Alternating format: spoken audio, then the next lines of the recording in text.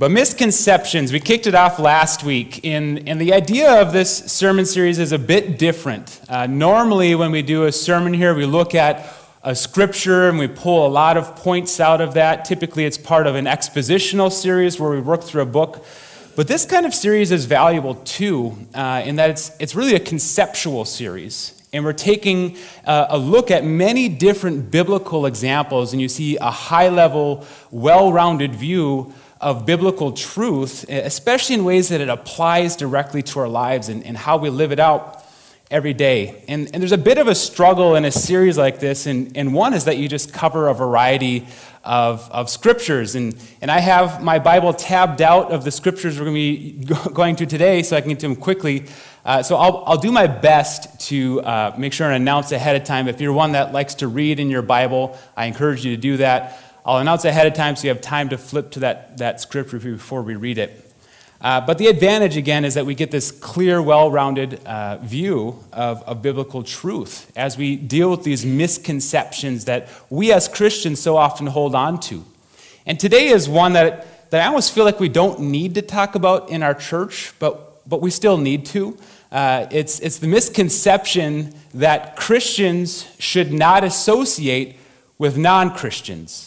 And by that I mean that we actively separate ourselves from anyone that doesn't believe in Christ, and you kind of keep to yourself, live in a cave, be a reclusive Christian in a lot of ways. And I feel like we don't need to talk about that so much just because we're kicking off a week. We're inviting many unbelievers in our community. We hope and pray that they come into our church, that we can associate with them. And we just heard from some missionaries we support, but that's their life's calling, is to take the gospel to the unbelievers. But it's an idea that was alive in Jesus' time, and it's still alive in many ways, shapes, and forms in our life. And one of the main opponents for Jesus was the Pharisees. And the word Pharisee itself means one who is separated. And the idea is that you had the righteous and you had the sinners. You had the chosen, the Jews, and you had those destined for destruction, the Gentiles. And you should always separate yourself from one another. And this thought process works its way into the church at times as well. And even in our culture, we see this really invading every part of our culture. Now, we see this concept of a cancel culture, that if you disagree with someone, you are to disavow yourself from them and distance yourself from them. But that's not how the church was created. It's not why we're here today. If that was our mode of operation as a church, it would have ended shortly after the time of Jesus. We know biblically, and many of us understand, that our calling and our purpose is to reach the lost and to bring the gospel of Christ to a broken and a needy world.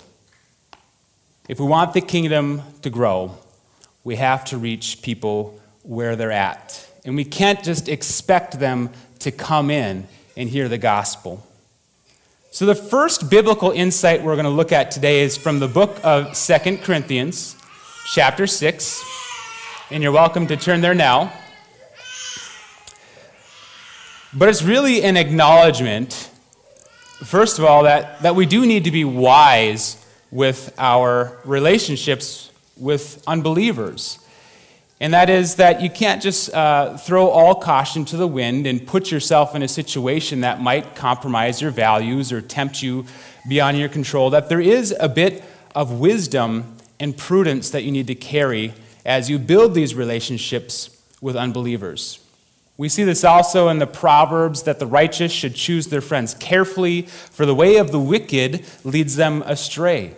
Or in the book of 1 Corinthians, chapter 15, that bad company corrupts good character.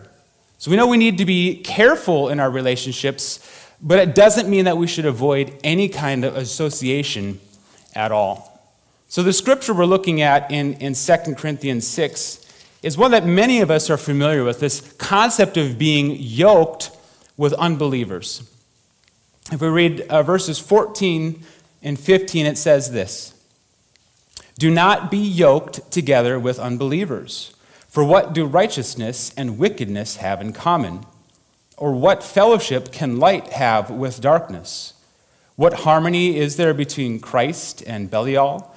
Or what does a believer have in common with an unbeliever? So many people might read this and say, well, that means that I should not even talk with an unbeliever. I should not be with them in any way, shape, or form. But we see through this concept of a contrast. There's light and dark. There's Christ and Belial, which is really the personification of wickedness and unrighteousness. There's the believer and the unbeliever. And it's giving us the concept of that first we should be cautious about the depth of relationships that we build with an unbeliever. And by that, I mean we have to reference really what this is referring to, which is Deuteronomy 22:10. Don't plow with an ox and a donkey together. And I don't think any farmer in their right mind would attempt this to begin with, but it's a word picture that brings us to a deeper concept, which is that you shouldn't pair people together that are going to work opposite from one another. An ox is one who is disciplined and resolute and obedient. A donkey is wild and stubborn and independent. In other words, be careful of the binding relationships you build with people. And there's a difference now between being around people and being bound to people. And that's the key distinguisher here as we look at a verse like this. What kind of people are you being bound to? Christ tells us to take his yoke upon our shoulders. And so we understand as Christians that we are to be yoked to Jesus first, that we become partners with him and his work in the world, that he gives us the pace and the direction, that he gives us guidance, instruction, and leadership. And in that, when we make relationships in this world with other people that really binds us to them, we have to make sure they're not pulling us away from Christ. So this is really talking about yoking, not associating in general. And there's a big difference. And how this is applied plays out differently for every single person. You need to know yourself first. How susceptible are you to lapsing in your morals or being overcome by temptation, considering the people you might be around? Well, that would then determine the kinds of relationships that you build with them. And consider the direction of influence, the relationships you're building with people. Are you influencing them for Christ, or are they influencing you away from Christ? Use wisdom, use discernment. And really how we should read this verse is in the context of dating or marriage. The idea of missionary dating is just not a great idea. And I suppose there's times it could have worked and has worked. But you shouldn't be married or date a non-believer. You shouldn't be business partners with a non-believer who could make you lapse in your morals or your values. It's those close relationships you need to guard yourself with. But it's not telling us to just disassociate from unbelievers altogether. And that's where we come to our second insight today, which is really recognizing the true opponents to the faith and respond appropriately to them. Now we're going to be reading out of 2 Timothy chapter 2 and 3 for this part, if you want to start flipping your way there. When we think about opponents of our faith, the kind of people we should disassociate from, we often focus first and foremost on morality.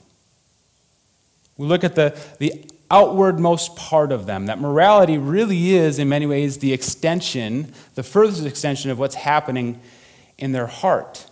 And so we think the best way to keep the church healthy is to keep the sinners out of church.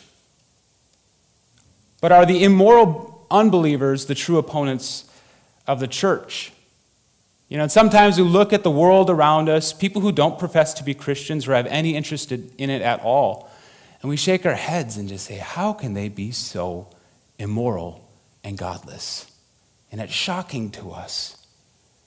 But the reality is we cannot expect those who don't profess to be a Christian to live with Christian morals. They are by no means a threat to the church. And if we distance ourselves from these sinners and our unbelievers, then what does that make the church to be? One of my favorite quotes is from Charles Spurgeon. And he said, "The church is not a museum for the saints, but a hospital for the sinners." Immoral people are not the problem, especially immoral people who do not claim to be Christians. And we get confused with that often. One of them comes from a verse we're about to read right here in 2 Timothy chapter 3. I'm going to read verses 2 through 5. It's talking about in the last days, there's going to be terrible times. People will be lovers of themselves, lovers of money, boastful, proud, abusive, disobedient to their parents, ungrateful, unholy, without love, unforgiving, slanderous, without self-control, brutal, not lovers of the good, treacherous, rash, conceited, lovers of pleasure rather than lovers of God, having a form of godliness but denying its power. Have nothing to do with such people. You might be saying, isn't that going against the very point you're making, Dominic? Didn't we just read we're not supposed to have anything to do with those sinners out there? Well, this is an example where a series and a sermon like this is important because context is key, and the whole of biblical truth really tells us what this is saying. Now, if we just looked at one of these things, people who are disobedient to their parents, we should have nothing to do with them, we should cancel our children's ministry in our church, right? I need to disassociate myself from my own son. And any number of these things you could look at, if you're going to disassociate yourself from those people, our church is going to get small really, really fast. This itself is not talking about the people out there, not talking about the people who occasionally sin. It's really part of a bigger section that's talking about false teachers. And verse 5 is key here. It's people who have a form of godliness but deny its power. In other words, they appear Christian, but they deny Christ. It's those who call themselves Christians. And we see that same concept in 1 Corinthians 5. Now, this whole chapter of 1 Corinthians 5 is one devoted to explaining to the kinds of people we should distance ourselves from as a church. And is referring to an instance in this church of sexual immorality. But Paul clarifies in that. He says, I told you in a previous letter, in verse 9 of 1 Corinthians 5, to not associate with those who are sexually immoral. But then he clarifies, I wasn't talking about the people of this world who are immoral, or the greedy, or the swindlers, or the idolaters, or in other words, etc., etc. If that were the case, then you'd have to just leave this world altogether. What he's referring to are those who call themselves brothers and sisters, and yet continue into this pattern of boastful sin, where they reject the teachings of Christ, and they live with the fruit of fleshliness rather than the fruit of the Spirit. Those are the opponents. Those are the ones we have to be careful about, not the ones who don't even call themselves a Christian. And so we see, going back to 2 Timothy, this idea that he's assuming that we as Christians are going to be talking with those opponents. And we read in 2 Timothy 2, verses 24 through 26. That the Lord's servant must not be quarrelsome, but must be kind to everyone, able to teach, not resentful. Opponents must be gently instructed, in the hope that God will grant them repentance, leading them to a knowledge of the truth, and that they will come to their senses and escape from the trap of the devil, who is taking them captive to do his will. I think this really explains to us what we need to be as Christians as ones that we aren't resentful towards those who aren't living up to the faith. And even when they're ones who claim to be Christians, we don't immediately give up on them and abandon them. But we're to be kind, to offer truth. In other words, give them a chance for correction. And key points of this text here specifically is first that we're not people that are prone to engage into arguments. As soon as you start fighting with someone about the faith, you've already lost. When you argue and you quarrel, not much productive comes from that. To be kind to everyone. To be in your heart a teacher, one that wants to teach them the truths of Christ and to gently instruct them. We also see that we are to keep hope. We keep hope that God will grant them repentance and lead them to the truth. In other words, it's not really our work to win them over, it's God's. And we have the hope that God can win anyone over no matter how far they're gone. Remember, the one who's writing this, the one who persecuted and hated Christians for many years, and is now a key evangelist in the faith and instructing the young Timothy in how to do the same. Don't give up hope. But also remember the true battle, that our battle is not against flesh and blood. It's not against people.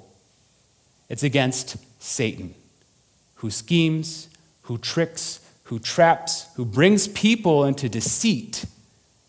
And the true enemy of the church is not people, it's Satan, the father of lies. That every person has hope, that we're to give them a chance, to not be motivated by fear that they are a problem for the church, but rather motivated by love that we could win them to Christ. And after you have done so, after you've attempted kindly and gently, then sadly you may have to make the choice to disassociate yourself from them. See, there's a big difference here when you're motivated by love rather than fear. And if your gut reaction is always fear towards people, I don't believe that's God's motivation. But if your gut reaction is to love them, to attempt to win them over through all kindness and gentleness, that's the way the Lord works and instructs. See, I think the point I'm getting to here is really in the next scripture we're going to look at. The insight number 3 is that we are to view our interaction with outsiders as an opportunity rather than a threat. Look at people through the lens of change and hope and opportunity rather than a threat. And this comes out of the book of Colossians chapter 4. It's a beautiful part of Scripture that we studied about 3 months ago very quickly. But it really brings to the question of how are you motivated? Is your prime motivation to thin the herd or to expand the kingdom? And there's a big difference between the two. But we can always find reasons to distance ourselves from others. But every interaction with an unbeliever brings with it a great potential not only to change their life, change their eternity, but change the kingdom of God. And we see here, before we are about to read what we are going to read in verses 5 and 6 in Colossians 4, that Paul is really, again, he's the guy. He's the evangelist who's won thousands of people over to Christ in his life up to this point. But he still says to this church of Colossians, can you pray for me? Pray for me that God opens every door possible, that I can interact with these unbelievers, that I can share the right words and really proclaim Christ to them in a true and authentic way. And then he gives this instruction to the church and consequently to us. We are to be wise in the way you act toward outsiders. Make the most of every opportunity. Let your conversation be always full of grace, seasoned with salt, so that you may know how to answer everyone. Be wise in your actions and your words, because every interaction you have with an outsider or an unbeliever is an opportunity. That's why we understand actions are so important. They're louder than words we hear. Be wise in the way you act toward them, and make the most out of every opportunity. And this is really interesting the way it's written. It's actually directly translated as, buy up the time you have. In other words, understand this opportunity you have may be your last opportunity or your only opportunity. Our time is limited in this world. And if you have these opportunities before you and say, I'm going to get them next time. I'm going to be kind to them. I'm going to exemplify Christ with my actions to them next time. There may not be a next time. It's living with the wisdom that God would teach us to number our days. and make the most of every opportunity. We also understand we need to be wise in the words we share with them. And words have great power with them. Our words should always be purposeful and edifying and loving and kind. See, harsh, nasty words, they might be very useful in winning an argument, but they very rarely win a person to Jesus. Words seasoned with salt are ones that are wholesome and flavorful and meaningful. Share a message with them that they'd want to chew on. So we understand people who don't follow Christ are not the problem. They're actually the opportunity. The fact that they're not following Christ is the problem. And you may be part of God's solution. Make the most of the opportunity. Because if not us, the church, then who? Is society going to bring them to Christ? Is Hollywood or big tech or government? I mean, these are the things that they're left to. It's us as a church that brings them to Christ. Make the most of the opportunity. But really what we need to follow here is the example of Jesus, and that's our fourth insight today out of Matthew 9, if you want to make your way there. But Jesus, as you get to know him and read about him, and you understand that he was one that did not shy away from the marginalized, the sinners, the ones that everyone else gave up on, Jesus went to. And there's many examples of Jesus associating with the sinners and those that society deemed non-valuable. There's the lepers, the thieves, the adulterous, the prostitutes, the tax collectors. And that's what we're going to be reading now. This is right after Jesus called Matthew the tax collector, the hated, the traitor, to be his own disciple. Jesus is the one who dined with them, who ministered to them. Even the Samaritan woman at the well, if you read that in John 4, even she said, "You know you're not supposed to be talking with me, right?" But that didn't stop Jesus. Jesus ministered to the unbelievers and the sinners and the least of these.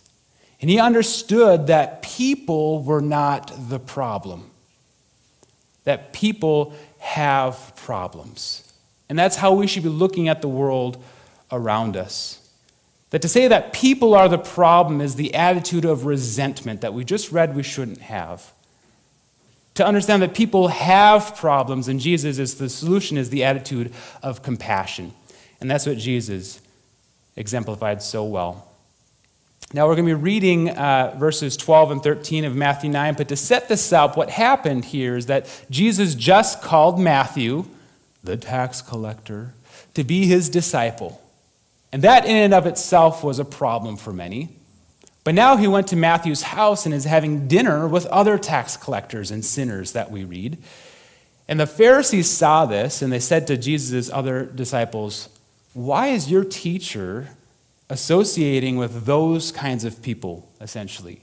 You know that he shouldn't be with them. Those are the sinners and the rejects. Why is he with them?"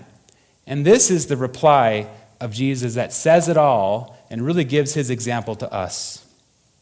He says, "It is not the healthy who need a doctor, but the sick.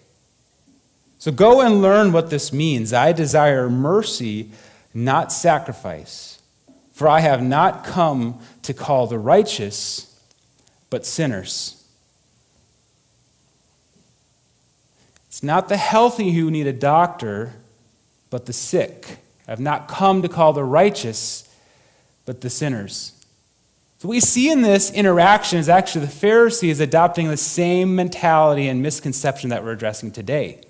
That there's the good, there's the righteous, and there's the bad, the sinners. They should not be with one another. But Jesus, who actually is righteous, all righteous, is now associating with these lowly sinners. And he's saying that's exactly the way that it's supposed to be. Because how are they to get healthy if they do not go to the doctor, Jesus? So now it's the mentality we should adopt as we follow the example of Jesus.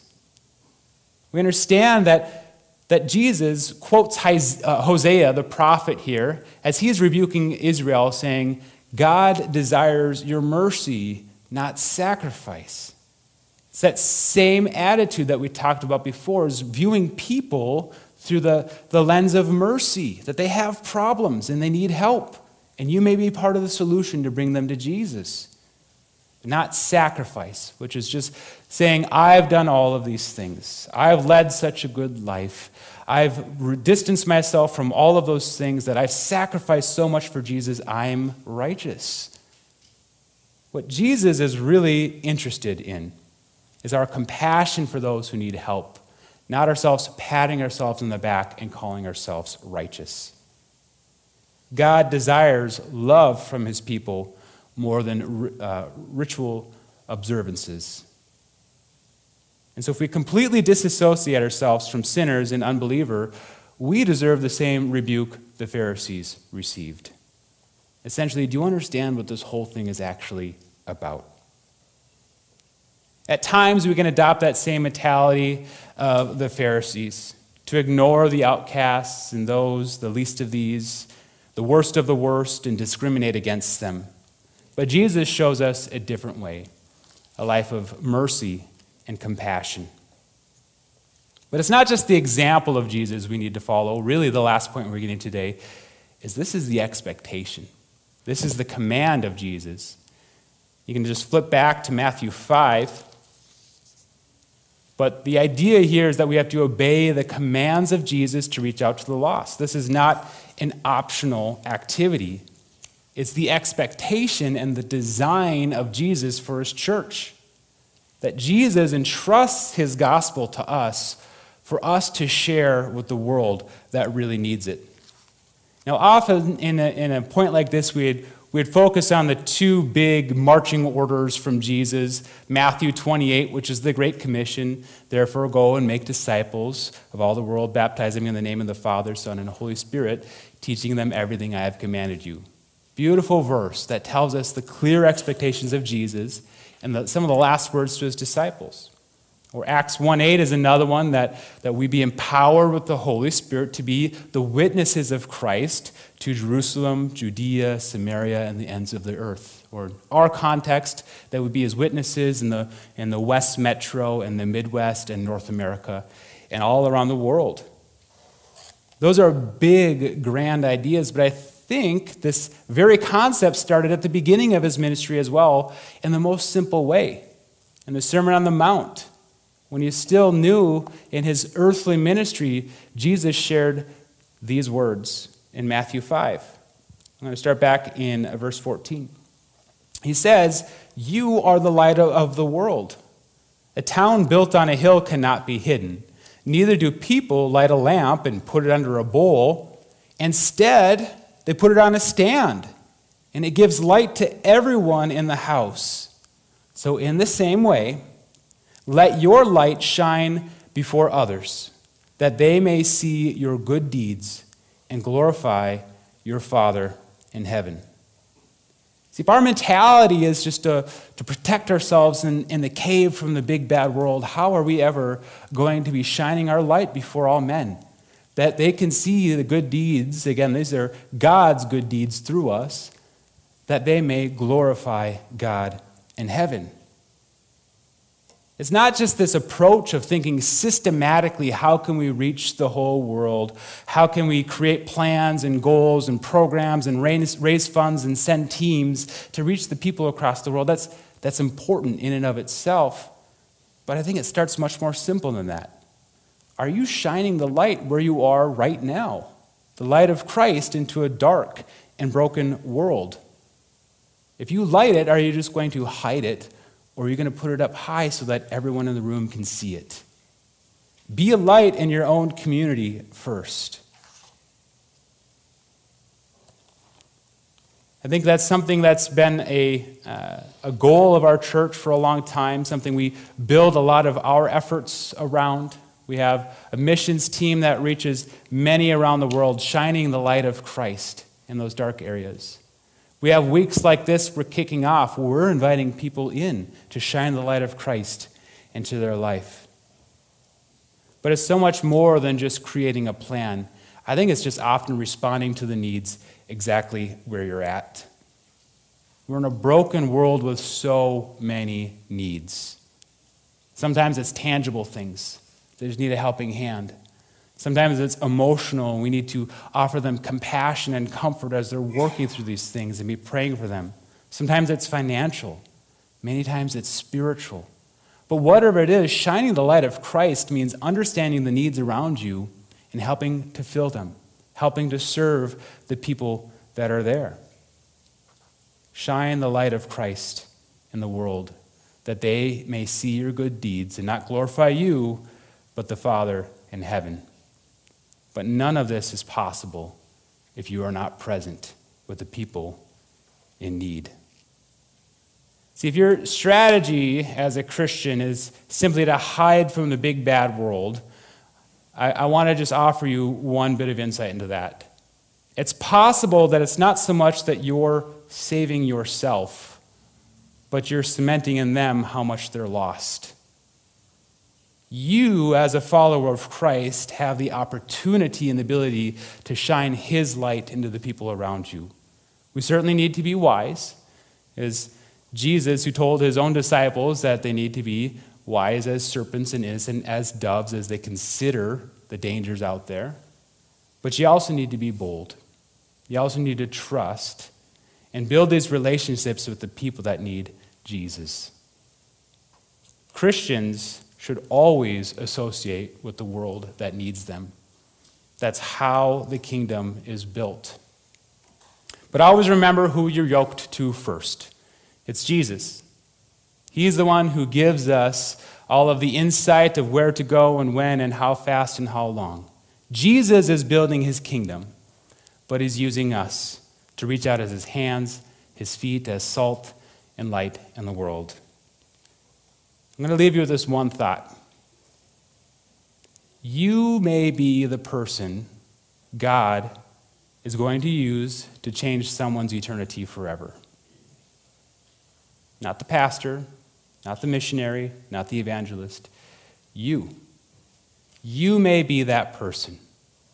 Pray for those opportunities, see the opportunities, and make the most of every opportunity. Be the light of Christ in the world. Pray with me as we close.